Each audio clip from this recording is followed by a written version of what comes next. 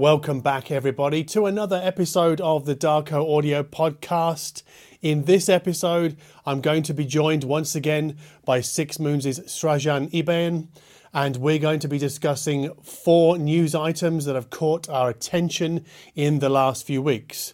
Also, not only is this podcast going out on YouTube, but it will also go out, as it has done for the last couple of years, over on SoundCloud, Spotify, and Apple Podcasts. So yes, we've made the jump to YouTube, but I'm still continuing to roll out the audio track of this podcast for people who just don't want to eat up their bandwidth with video or with my ugly face or Srajan's ugly face. Sorry, Srajan.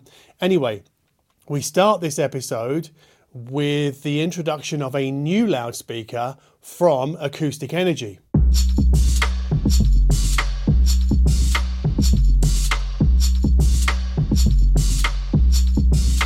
Okay, I think we're rolling, Srajan. Now, all right. Once again, we're going to plow through 4, maybe 5 news items that have caught our collective attention in the last 2 weeks or since we last spoke a couple of weeks ago. And I believe you're going to kick us off with a new speaker from the UK's Acoustic Energy. Correct. But before we start, I have a stupid question for you. Okay. There's no such thing as stupid questions, Srajan. Now, you're familiar with the saying, think globally, act locally? No, I'm not. Where does that come from? Okay. Well, let me just put it this way. So here in Ireland, we have a couple of chains of grocery stores, right? We have something called SuperValu. We've got Tesco. We've got Aldi. And we've got Lidl. Mm-hmm. And SuperValu are Irish. Tesco are British. And Aldi and Lidl are German. So my wife and I thinking that, the Irish producers, especially the farmers, deserve our support. We do most of our shopping at SuperValu because it supports the local economy. And then only things that we can't get, we sort of plug the holes at Tesco. And now our money basically ends up in the UK. And so when we are thinking about the 4 big British hi-fi houses, speaker houses, I would name B&W, KEF, Tannoy, and Monitor Audio. Mm-hmm. And right now on the Absolute Sound, there is a YouTube video on B&W's domestic, so UK-based production of their 800 series loudspeakers. Right, so you see a big factory, you see workers there, so you know that those workers are getting paid in pounds, they live in the UK, wonderful. But then you must realize that if you do mean for your money to end up and stay in the UK, that B&W today are American-owned. And Tannoy are owned by a company in the Philippines. And KEF are owned by a company in Hong Kong. Mm-hmm. So whatever profits are being made, they end up offshore. Mm-hmm. Tannoy Reborn is now called Fine Audio, F-Y-I-N, and they're back in Scotland. And meanwhile, IAG, that's short for International Audio Group, it's a Chinese company, and they own a lot of former British brands like Audiolab, Castle, Echo, Leek, Mission, Quad, and Wharfdale. Mm-hmm.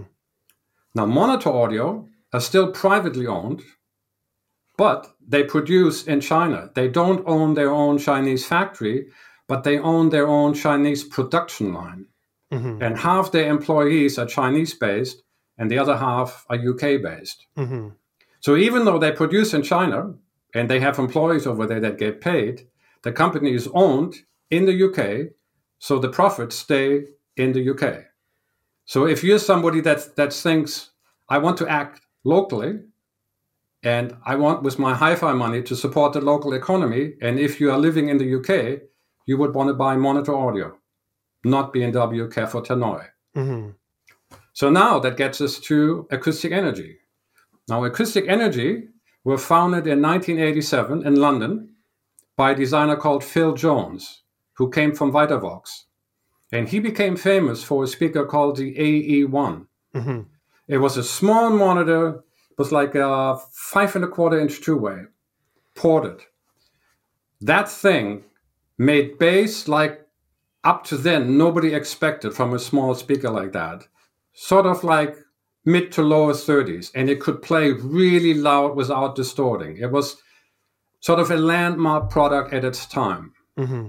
Phil Jones left the company.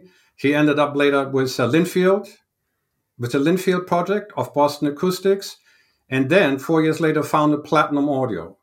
And there we had the AE1 from Acoustic Energy reborn, and it was called the Platinum Solo. And again, it got incredible reviews in stereophile. And when I was still in retail, I actually sold them.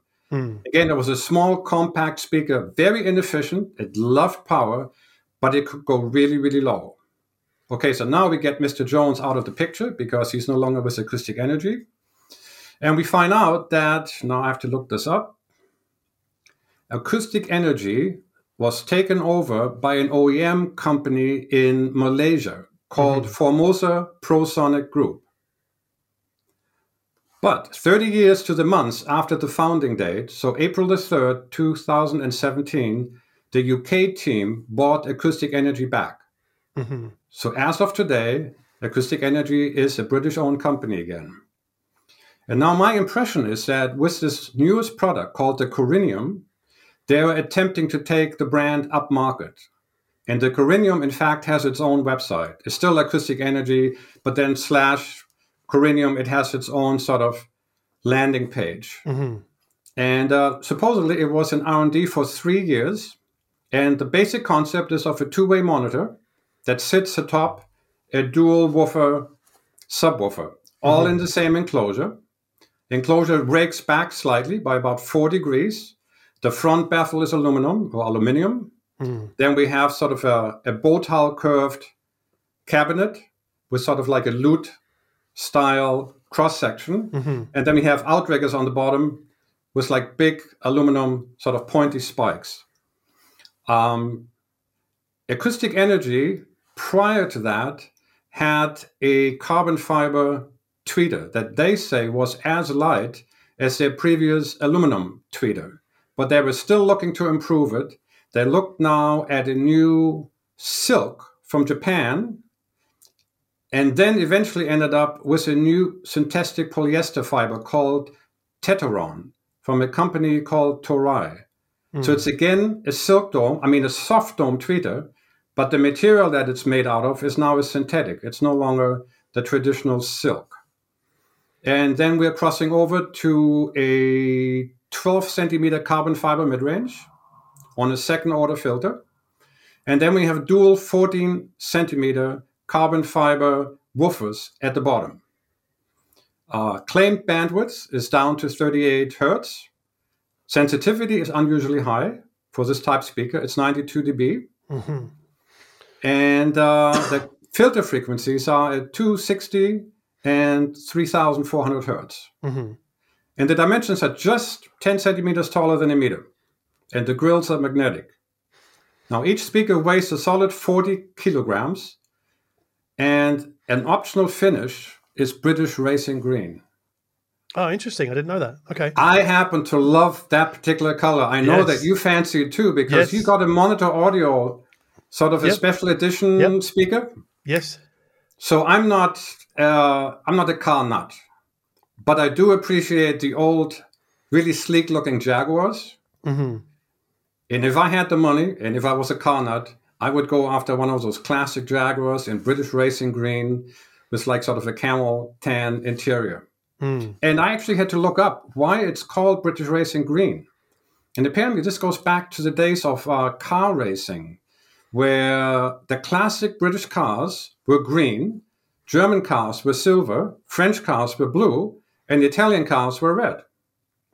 Funnily enough, I read an interview with a Asian distributor for Acoustic Energy, and he brought in all the finishes, which is white, black, and a wood veneer that's called Tectona, Tectona. It's sort of like a teak kind of wood. And the one color that he didn't bring in was the British Racing Green.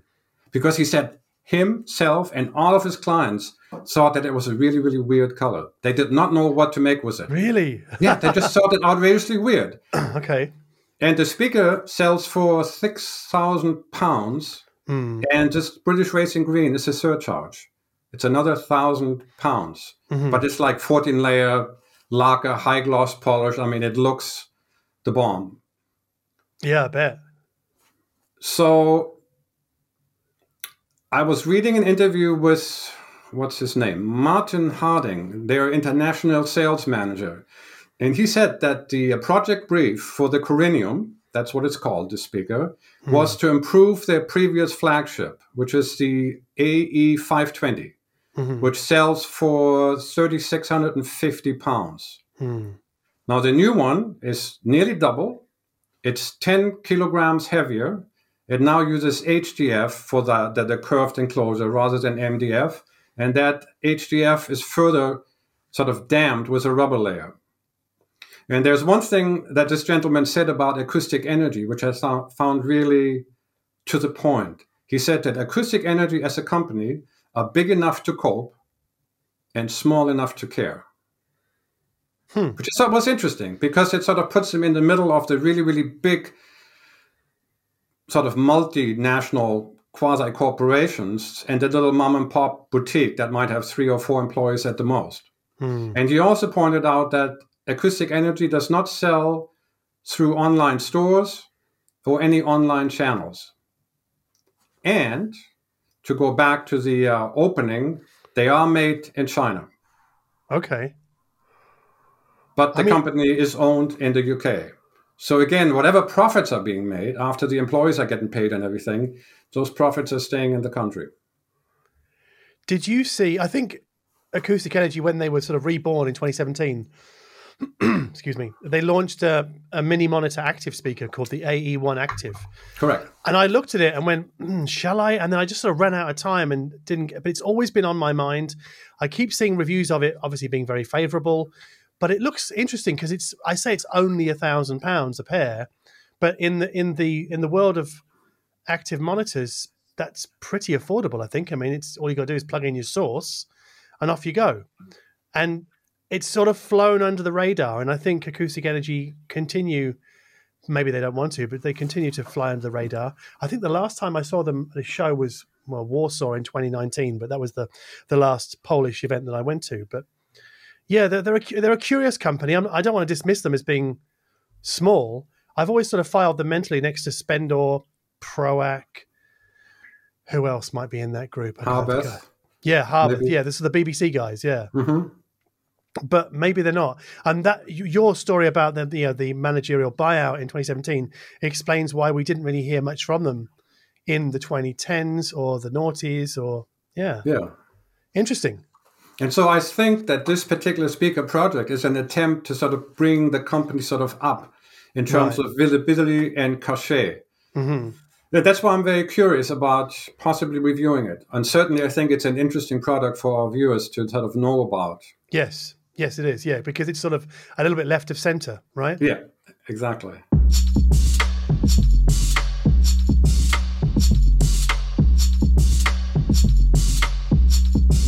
Is it my turn, Srajan, to talk I believe so. Over to you. All right.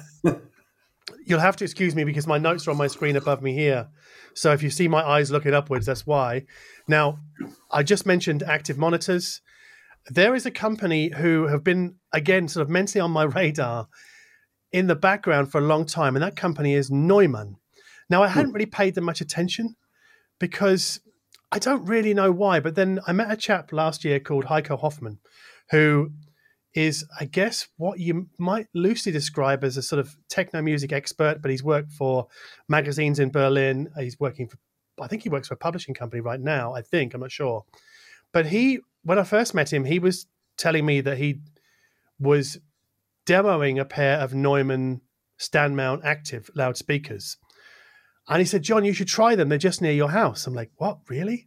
And then I kind of forgot about it. And then I was watching one of Jesko Lohan's videos the other day. Jesko is a friend of mine. He's an acoustic expert here.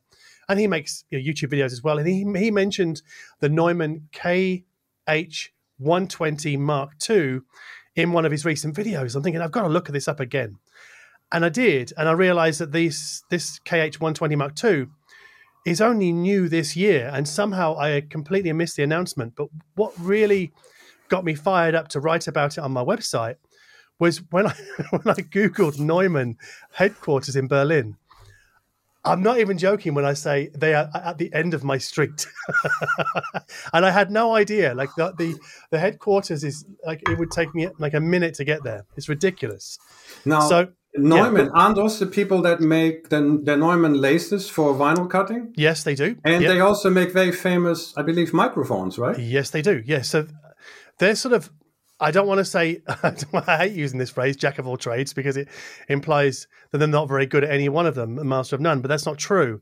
The Neumann lathes are classics. The microphones, as far as I can tell, are classics, and they've been making the KH120, the original, since 2010.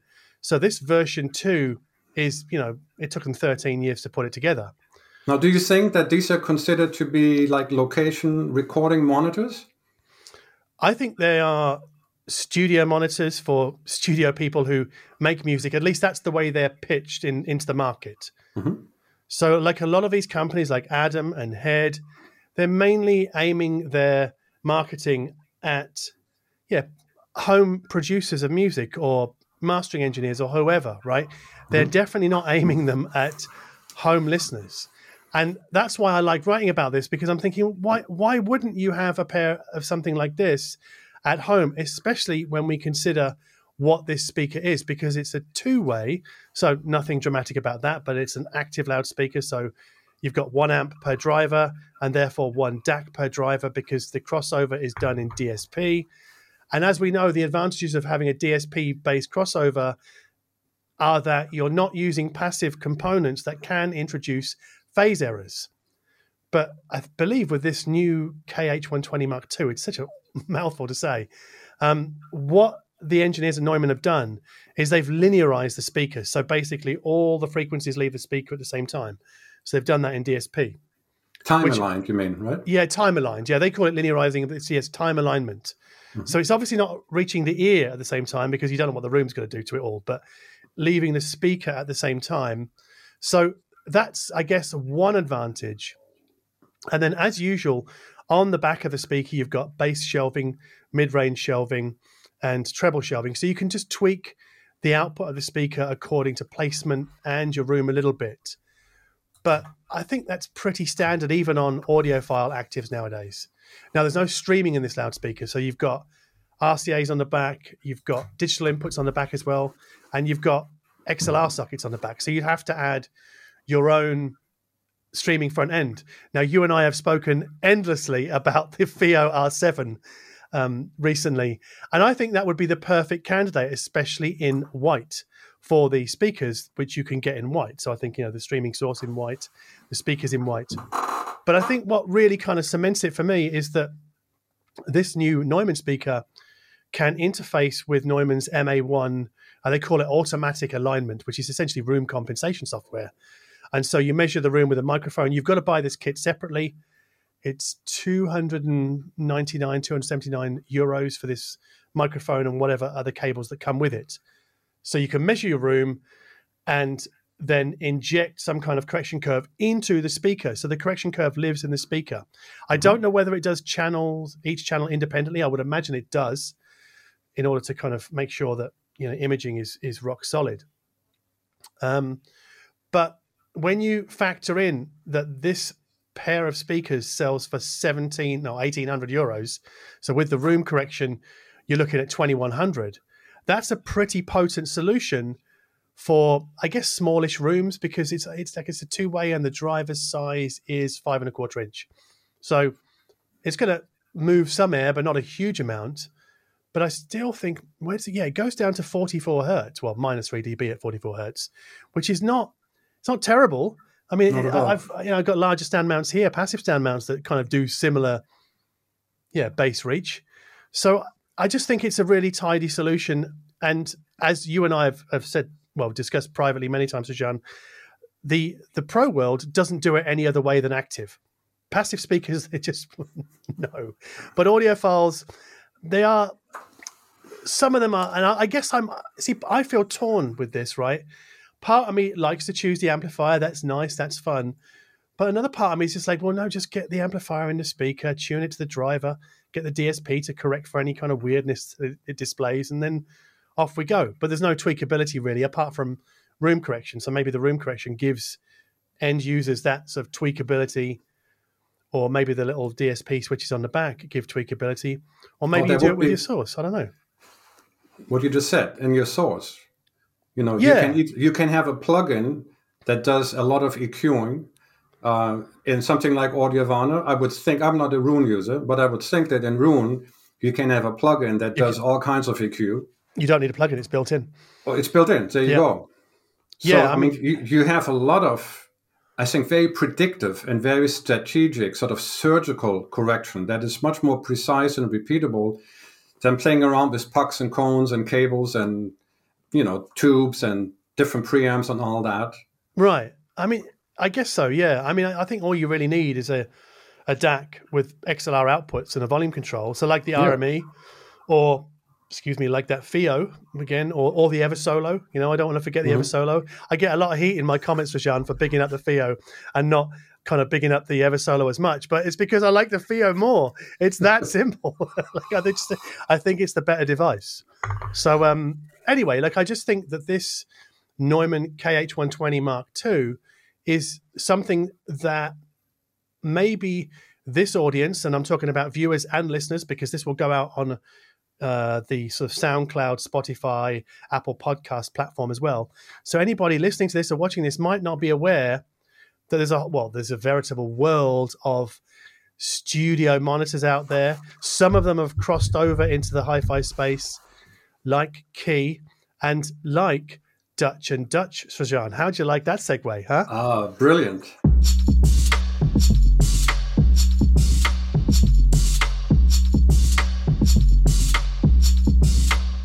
So, Dutch and Dutch, the double D, with a speaker called the 8C. And C is short for cardioid. And cardioid really means heart-shaped, which also is familiar from microphones, where if you have an omni microphone, it will pick up sound from all directions. If you want to cut out some of the background noise, so to focus on the person that you actually want to record, let's say I'm recording you in an outdoor cafeteria, and I want to block out the din of all the other people talking, I would want a directional mic, so a cardioid mic. And the Key and the VW Big Bang Olufsen, I believe, were the first speakers, at least the first ones I ran across, that really popularized cardioid dispersion. And the Key sort of proved it because you could put it unbelievably close to the rear wall and then walk towards the speaker and then sort of stick your head behind the speaker. And it's like, whoa, there's no bass. There should be an enormous amount of bass in the corners, except all of that bass was strategically canceled to fire it at the listener, just like the two front-facing drivers. And they did that with heavy DSP.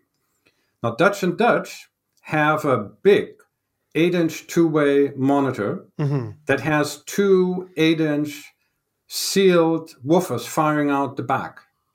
And the unusual thing is that on the side, on the cheeks of the speaker, there's like two slots behind the mid-range. So the rear radiation of the mid-range goes right out through the slots, meets the energies that want to wrap around the cabinet, and now plus and minus phase cancel each other out. So you essentially have no radiation to the side, and you have very, very little radiation that goes to the back of the speaker. So their cardioid implementation is a passive one, isn't it? It's not active. It's not a DSP. Correct. It's passive. Yeah. And now in order to make the woofers behave similar, because usually the woofer wavelengths are so long that they just wrap around any kind of, even a very wide speaker, the recommended listening distance to the front wall, in other words, the wall behind the speakers that we are looking at, is supposed to be like 10 centimeters. And so now what happens is that the woofers face the wall and the reflective path is so short that for all intents and purposes in the bass at these long wavelengths, it's as though the speaker was built into the wall, the woofer. So it can't wrap around. It can only go forward. And obviously the woofers are going to arrive at the ear just slightly later than the front drivers because there is the depth of the cabinet and then there's a little distance to the wall and then it has to come back before it catches up with the front. they do a delay of the front drivers in DSP, just ever so slightly, so that basically now you have like one waveform that just moves forward, doesn't see the sidewalls, and everything is sort of time aligned. Right, okay. Yeah. Now that speaker has been around for quite a while. Yes.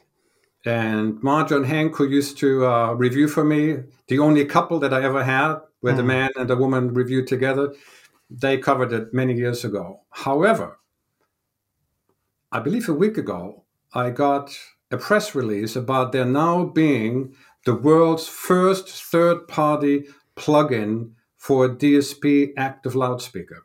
And that plugin, and now I'm going to have to look this up because it's getting complicated. It's called Bach. Now, you have heard of Bach flower remedies. Okay, this is the Bach oral remedy, but it's with an additional C. So it's BACCH, which is, here goes, short for Band Assembled Crosstalk Cancellation Hierarchy. Okay, this is to me like higher physics. It is but probably, yes. The long and the short of it is that when you listen to headphones, the right ear only hears the right channel information. It can't hear the left channel and vice versa, right? So there's no what we would call crosstalk going on. And the interesting thing is that there are circuits called cross-feed. And they're for people who complain that headphone listening is very different from speaker listening. And trying to emulate the speaker listening perspective, they inject this cross-feed circuit that artificially sends some right channel data into the left ear and vice versa. Okay, now there's something else called a binaural recording that is specifically made for headphones. And the way it's made is that they have a dummy head with two microphones that are embedded in the ears of the dummy head. And that's how you record. So the microphones are spaced exactly as far apart as the ears are. And if you play back a binaural recording over headphones, and I must admit I've not done this myself, apparently the sound staging is just tremendous. Now I have to look this up to make sure I get this gentleman's name correct. He's called Professor Edgar Choueiri. I believe that's how you pronounce it. And he's a Lebanese-American plasma physicist at the Princeton University.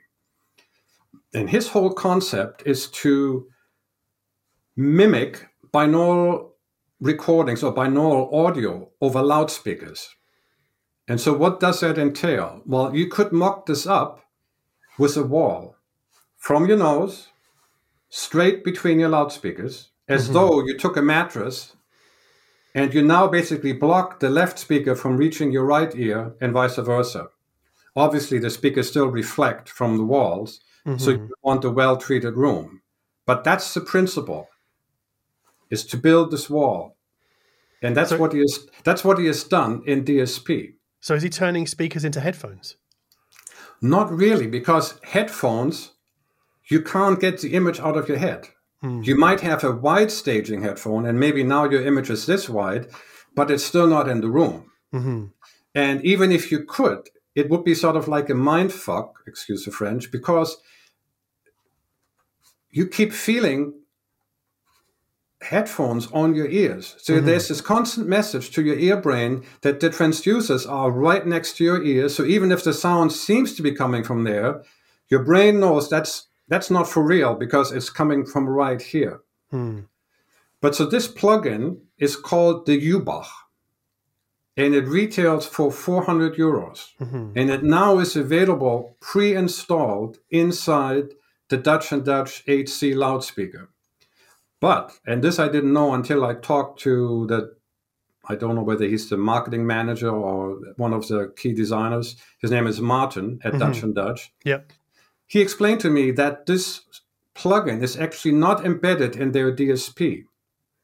It's embedded in the computer board of their LAN input. Okay. And that means that the only way this Bach works is over LAN. Each speaker has to be fed through the RJ45 input. Because otherwise, in order to work AES EBU in or XLR analog in, the signal would have to go from the DSP to the LAN board, and then back to the DSP. Mm-hmm. And they said that was not feasible, it was inelegant, and they would not do that. So the only way you can benefit from this plugin is that you need to run over your network, and the network has to feed each speaker separately. Yes. So even if you run local files like I do, you have to run them over the network. Yep. Now, I have not yet heard this plugin, but it is said to improve the sound staging to make it more immersive. Now, the plugin is the generic plugin, so the filter is not generated with a pair of microphones that you actually stick into your ears to make a personalized filter. This is sort of the more generic filter. Mm-hmm. And the reason why Dutch and Dutch believe that their speaker lends itself ideally is because of the cardioid dispersion. So they basically take the room out of the equation as much as possible to have primarily direct sound. And now even the generic plugin that doesn't have to worry about the reflected sound sort of smearing the effects is supposed to be really effective. Now, the plugin in the loudspeaker is 1,000 euros above and beyond what the speaker costs by itself, which is about 16,000 euros, 16K. And so when I was on the phone with Martin, I said, well, what would you say to people that point out that you can buy the Bach plugin separately for Mac OS or Windows for 400 euros and you're charging 1,000 for the exact same thing? And he said, good question. And then he got quiet for a moment. And I said, okay, let's see what's coming now. And then he explained. He said that when they wrote up the contracts with the company called Theoretica Acoustic, now I can't find it. Anyways, it's a company that Theoretica Applied Physics. They're the license holders for Bach. Right. When they wrote up their contract to get the license to use it, they settled on 1,000 euros. And then a few months later, the same company decided to make the same plugin available for everybody, and they dropped the price by more than half. This is for all the people that are listening and that would otherwise be apt to point the finger at Dutch and Dutch and say, you're ripping us off. Well, they're not. They're locked in. This is what they agreed to pay. This is what they have to charge. Right. And the companies themselves then sort of changed the ballgame. But I think this is another instance of what you like to call future-fi. Absolutely. Yep. Which is sort of DSP active loudspeakers that can benefit from room correction software and multi-band EQ, and now what's called a third-party plugin, which is a different kind of DSP that does some very trick things. And Dutch and Dutch are already working on one more plugin. I asked whether they could tell us what it is that they're working on. He said, not yet. And after that one, he said there's already other licensees approaching them. So who knows what kind of features we can expect in the future. But right now, this plugin is available. And if you don't want to buy this particular speaker, you can install it on Mac or on Windows already. Right, okay. That's interesting. I mean, I knew they were putting it in that speaker. And I knew, when I spoke to Martin years ago, I knew he had certain aspirations maybe to extend the capabilities of his speaker, because he's essentially got a computer running inside each one. And he's already got room, I guess you'd call it, room compensation. So you've got like a parametric EQ. So you can tailor each speaker to the room. Already, yeah. So we did that here actually when he came over. We did it with Room EQ Wizard, did it per speaker. Okay, we got a bump here. Let's attack that with a dip inside the speaker, pull that down. And it was pretty impressive. I mean, it does take some time. I mean, I'm not one really for, I guess, maybe it's because I'm lazy. I just like the wizard approach of just like, do the sweep, let me move the mic, do another sweep, right? Because I guess and I like a lot of audiophiles, like I don't trust myself not to make a mistake, because I'll forever be thinking, okay, are the speakers, are they balanced in terms of like bass, or maybe that one's got too much bass? I just don't know. But obviously the room is never perfectly symmetrical. So it's hard to know. But like I like the idea of this very much.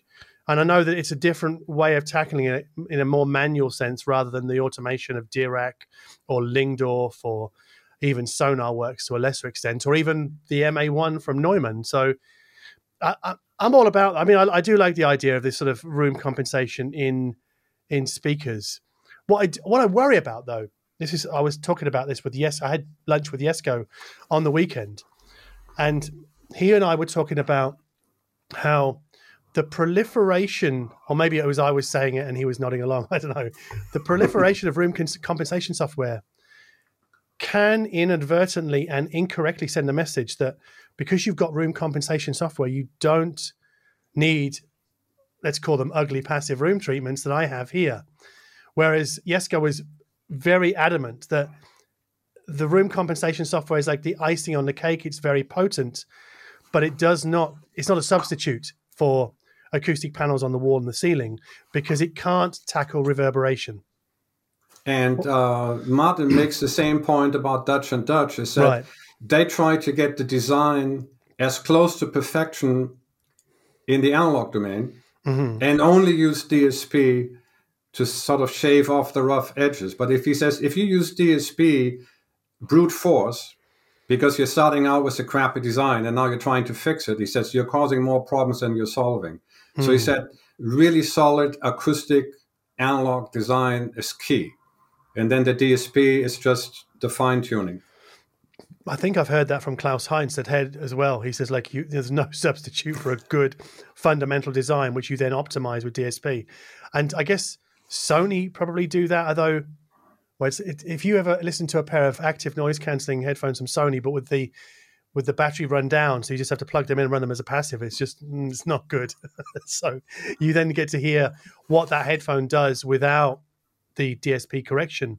So obviously it's not just Sony, it's people like Bose and Sennheiser. They're all doing a lot of very powerful DSP correction in their headphones, but I guess that's the limitation of products that have to come to market at $300 and $400 is they can't afford to spend big on fancy luxurious drivers. So they have to, to almost brute force them into some kind of performance window in order to have them acceptable to the customer at that price point.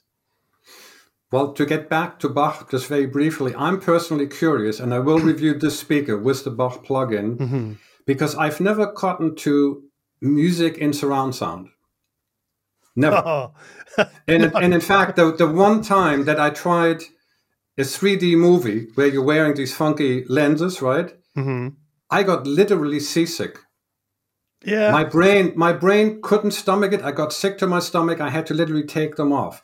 So it didn't work for me in the optical field. And it certainly doesn't work for me in the sort of acoustic field. So now I'm very curious whether this whole idea of making stereo imaging more enveloping or more sort of quasi-surrounding, whether I'm going to like that or whether I'm going to say, well, nice party trick, but why bother? It's not for me. I have no idea what to expect.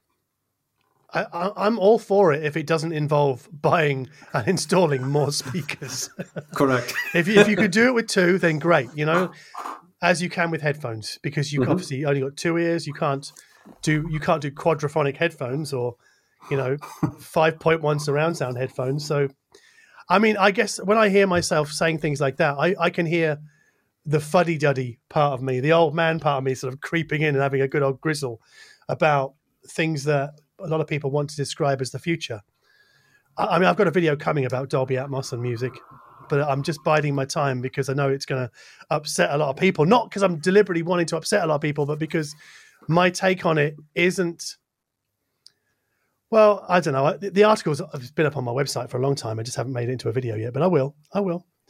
So we'll get to that eventually.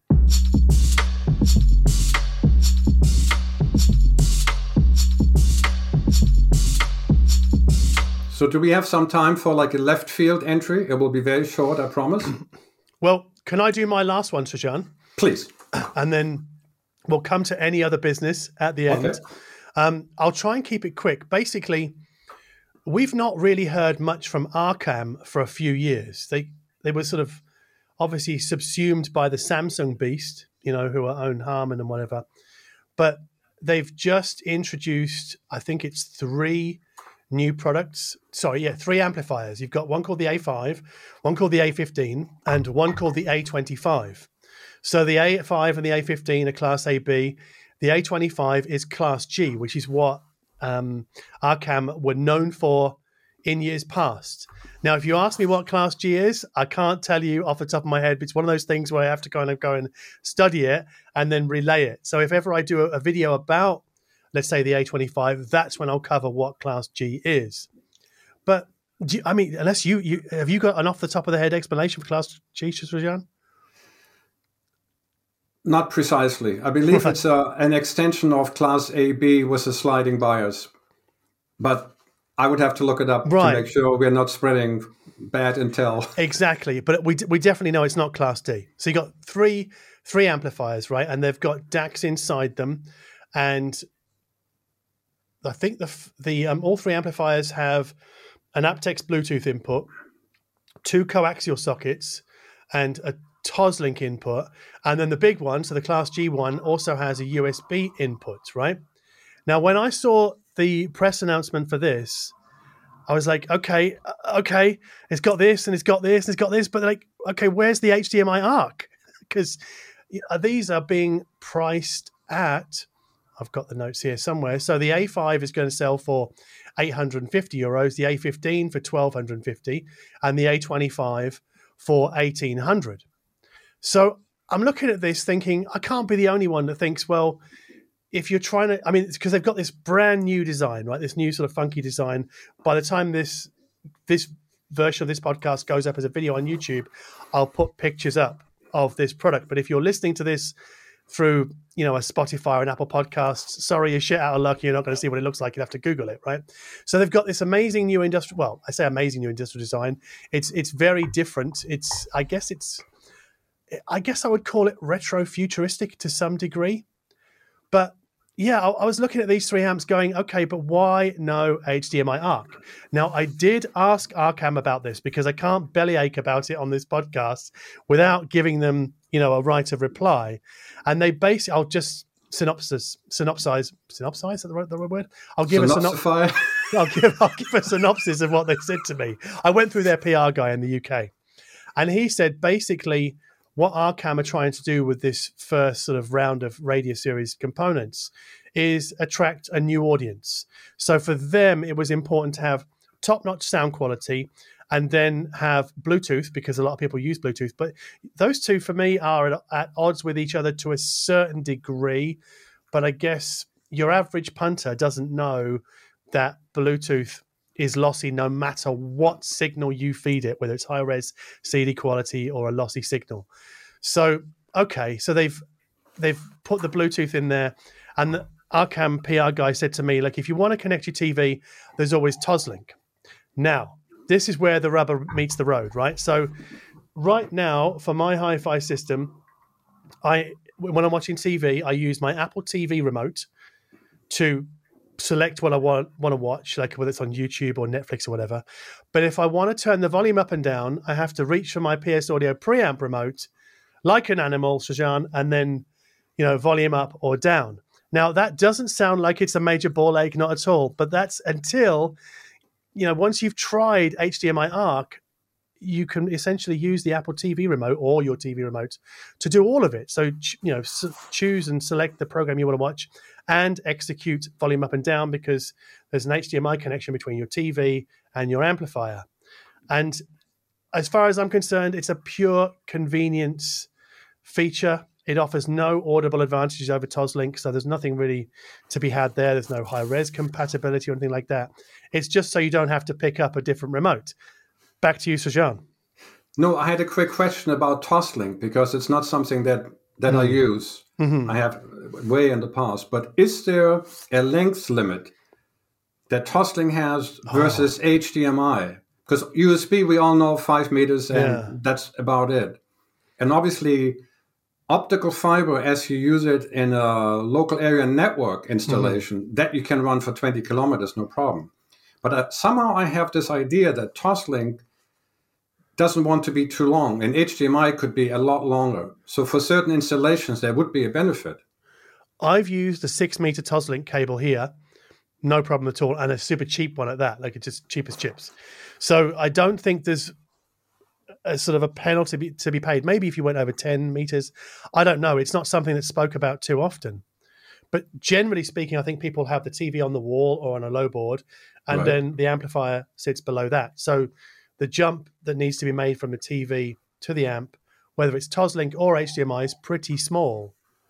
So I don't know, but there are other ways of doing it. There's a whole video about how to connect your TV to your DAC or amplifier. It's on this channel or on my YouTube channel. I made it last year or earlier this year. So if people want to dig into this a little bit more, but I really do think that HDMI ARC is almost, for me, it's like a mandatory feature now for amplifiers that are pitched more to a mainstream audience, especially when they're more affordable at, 800 euros, 1,500, $2,000, right? Now, this brings me to my next announcement, because one company that does seem to agree with this thinking is Marantz, but they've done something quite interesting. So they've introduced a new amplifier called the Model 50, and it's kind of like the Model 40, but without the N. And it's all analog. It has no DAC inside, right? So it's just got analog inputs. It's an phono stage. So if you want to stream, you have to get an outboard streamer, an outboard DAC. So at the same time, Marantz also announced the CD50N. Now, the N is important, like it was with the 40N, the amplifier 40N, and the N stands for network. So what's interesting about the CD50N is that it's a CD player and it's a network streamer, which is based around HEOS, but it also does Spotify Connect. And if you don't like HEOS, and I'm not a massive fan, then you can use the AirPlay input either with Roon or with any other sort of AirPlay source. But I'm not going to get into the kind of ins and outs of AirPlay's trickery at the moment. But what's interesting about this CD player, Srajan, is that what Arcam have done is they put an HDMI ARC input on the back of it. Marantz. Sorry, Marantz, yes. This is a problem when you're trying to juggle so many different models. Thank you for correcting me. So Marantz have put an HDMI ARC input on the back of their CD player. Now, the thing is because generally speaking, the device that is connected to a TV over HDMI ARC is the device that does the volume control. That means that this CD player is going to have to attenuate the volume if you want to make the most of HDMI ARC, right? So it's got pre-outs on it. But then that also means that when you connect it to, let's assume it's the Model 50, aren't you going to want to have connected to a power input, almost like an HT bypass? But at least Marantz, I'll say that again, at least Marantz have specified HDMI ARC on their CD player. And yes, I'm looking at the back of the Model 50. God damn it, this is difficult. And there is a power amp input on the back of it. So you would use your CD player, the CD50N, as your preamp, your DAC, your streamer, your CD player, and then you would just use the Model 50 amplifier, not as an integrated, but as a power amp. Mm-hmm. And then have, the volume attenuation done by the CD player. Whew, but you don't have to. I mean, you can use the CD player and the amp on its own. But this is just a very kind of convoluted way to talk about how important HDMI ARC is for a certain segment of the market, but also how the devil really does lie in the details of where that HDMI ARC connection sits as far as the consumer is concerned, and what it means for the consumer if they want to kind of volume up and down with their TV remote. We should probably explain that ARC is short for audio return channel. And in the olden days, if when you put a DVD or even one of the big discs into a player, it would put video into the television, and then it would route audio into your sound electronics, right? Right. So you're talking about nowadays, however, a lot of people get the signal, the audio and video signal, into their television, and now there has to be a way to get the sonic portion out into the electronics, and that's the audio return channel. Yes, so the basically the TV just sends the audio into your HDMI ARC input. Correct. So that you can then use your hi-fi system or whatever system you have to run the sound for your TV. I think, I don't know, like, I mean, I was never really a TV person until, well, I can't remember which manufacturer I was talking to. They were like, John, everybody where we are uses a TV right at the center of even their music system. So after I had this room acoustically treated, I relented and thought, okay, I'm going to put a TV on the wall.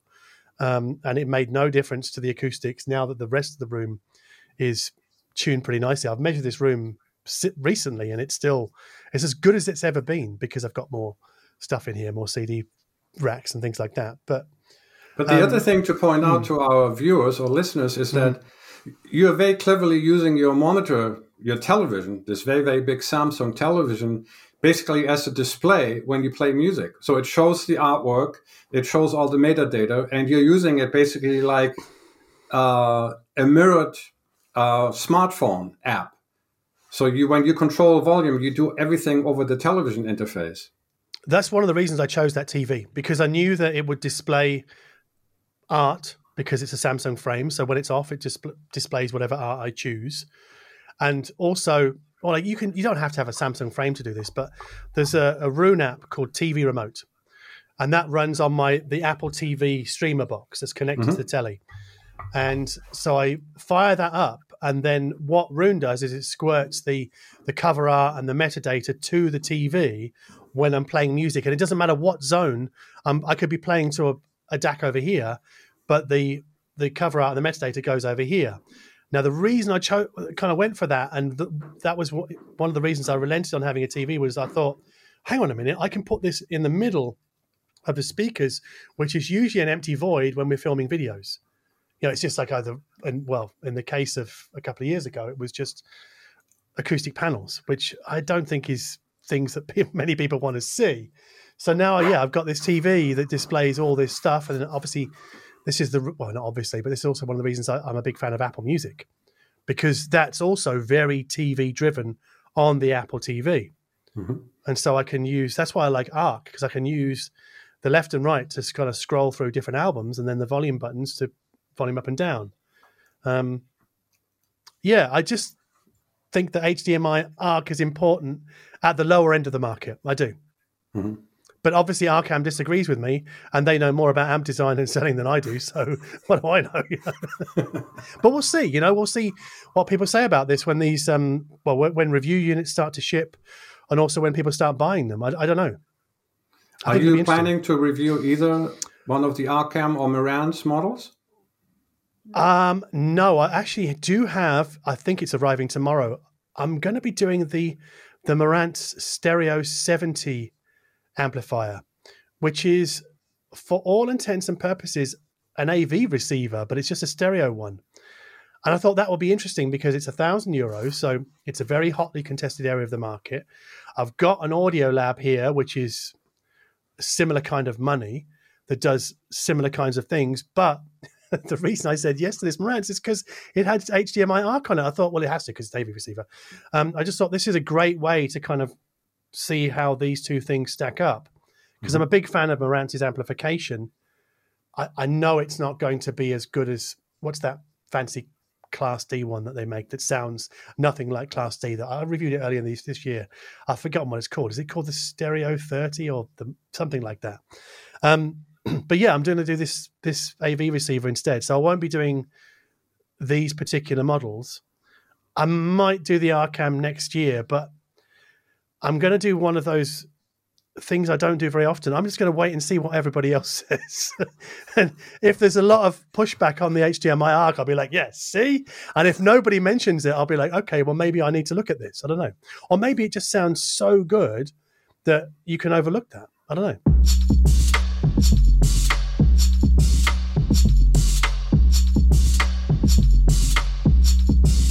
Okay, so here comes my left field your AOB entry. Okay. And sorry to those people who only listen, because we're going to have some visuals going on. So, John, what do you think? Oh my goodness, what is that? This might be.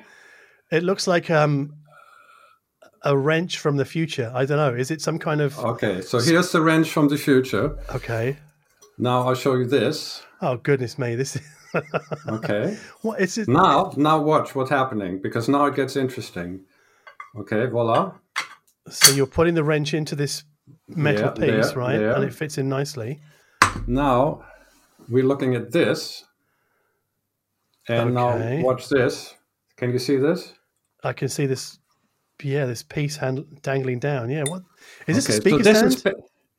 No, not yet. Not yet. Okay. And now we take this and we put it in there. Okay. And now what we've got, we basically got a suspension bridge. We're just missing the other tower, right? Okay. This thing is freely hanging. Oh, I see. Okay, right. Yeah. So the metal piece is connected to that sort of to a wire, to the wire with the little sort of bit on the end to stop it falling off, right? Okay. So this is a Sven Berneke. Oh, okay. Swing. Geez, right now I had a brain fart.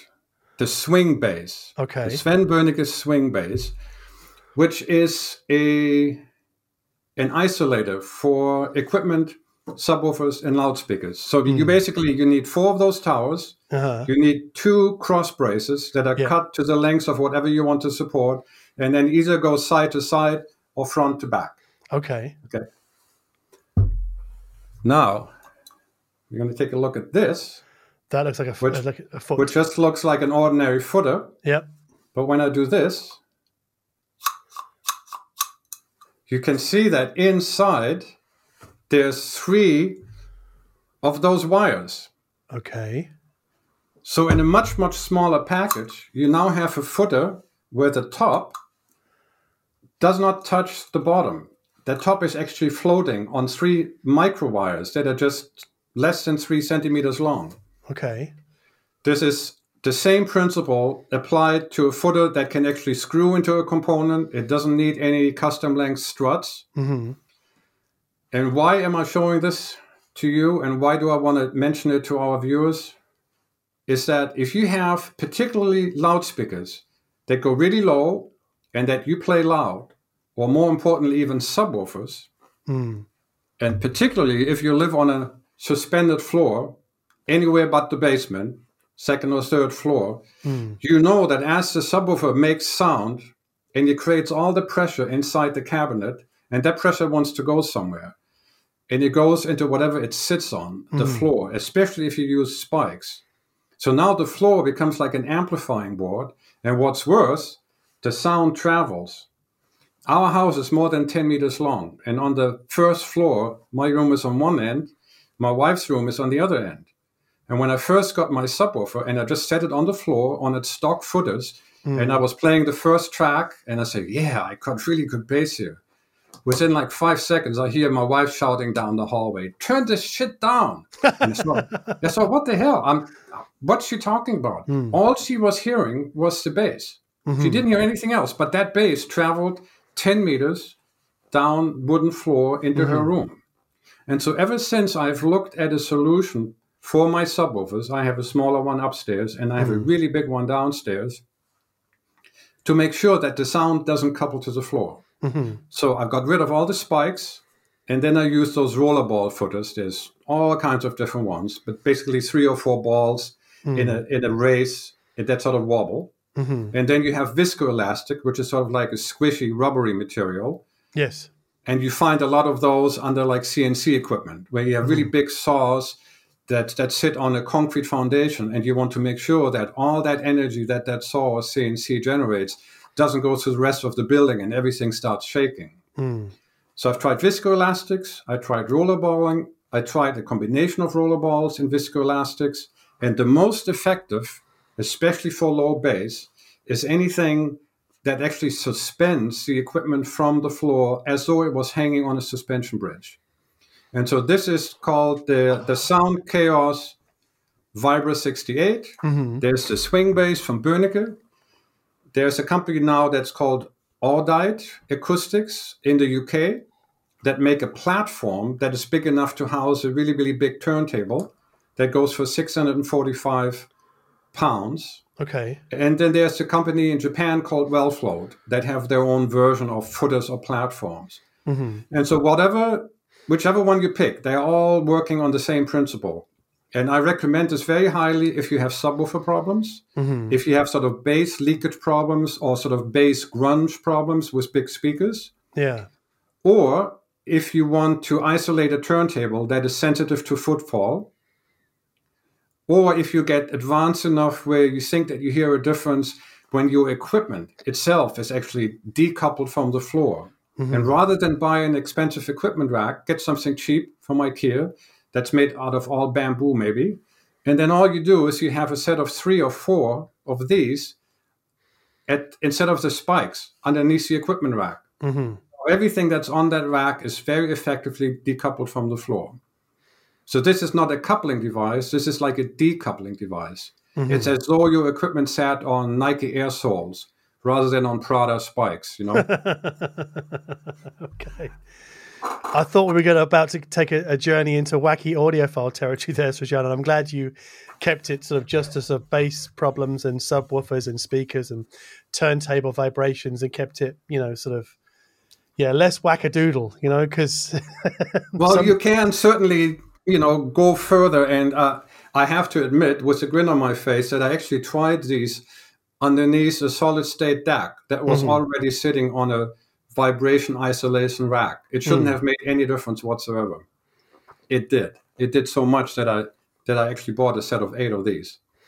What does a set of 8 cost you of those? These are 300 Swiss each, and when you buy a set of 8, they're 270 Swiss each. It's not cheap. Yeah. So I got these for underneath my subwoofers, and then I have something equivalent for underneath the DAC. And do those screw directly into the base of your sub? Yes. And you can get 3 different inserts. So there's adapters for M4, M6, M8. If you needed M10, I'm sure you could get that. So whatever the bolt opening is at the bottom of your sub or even equipment, this bolts right in it. And so when you move the speaker or the sub, this one comes with it. Right. It just moves right along. It's very, very effective.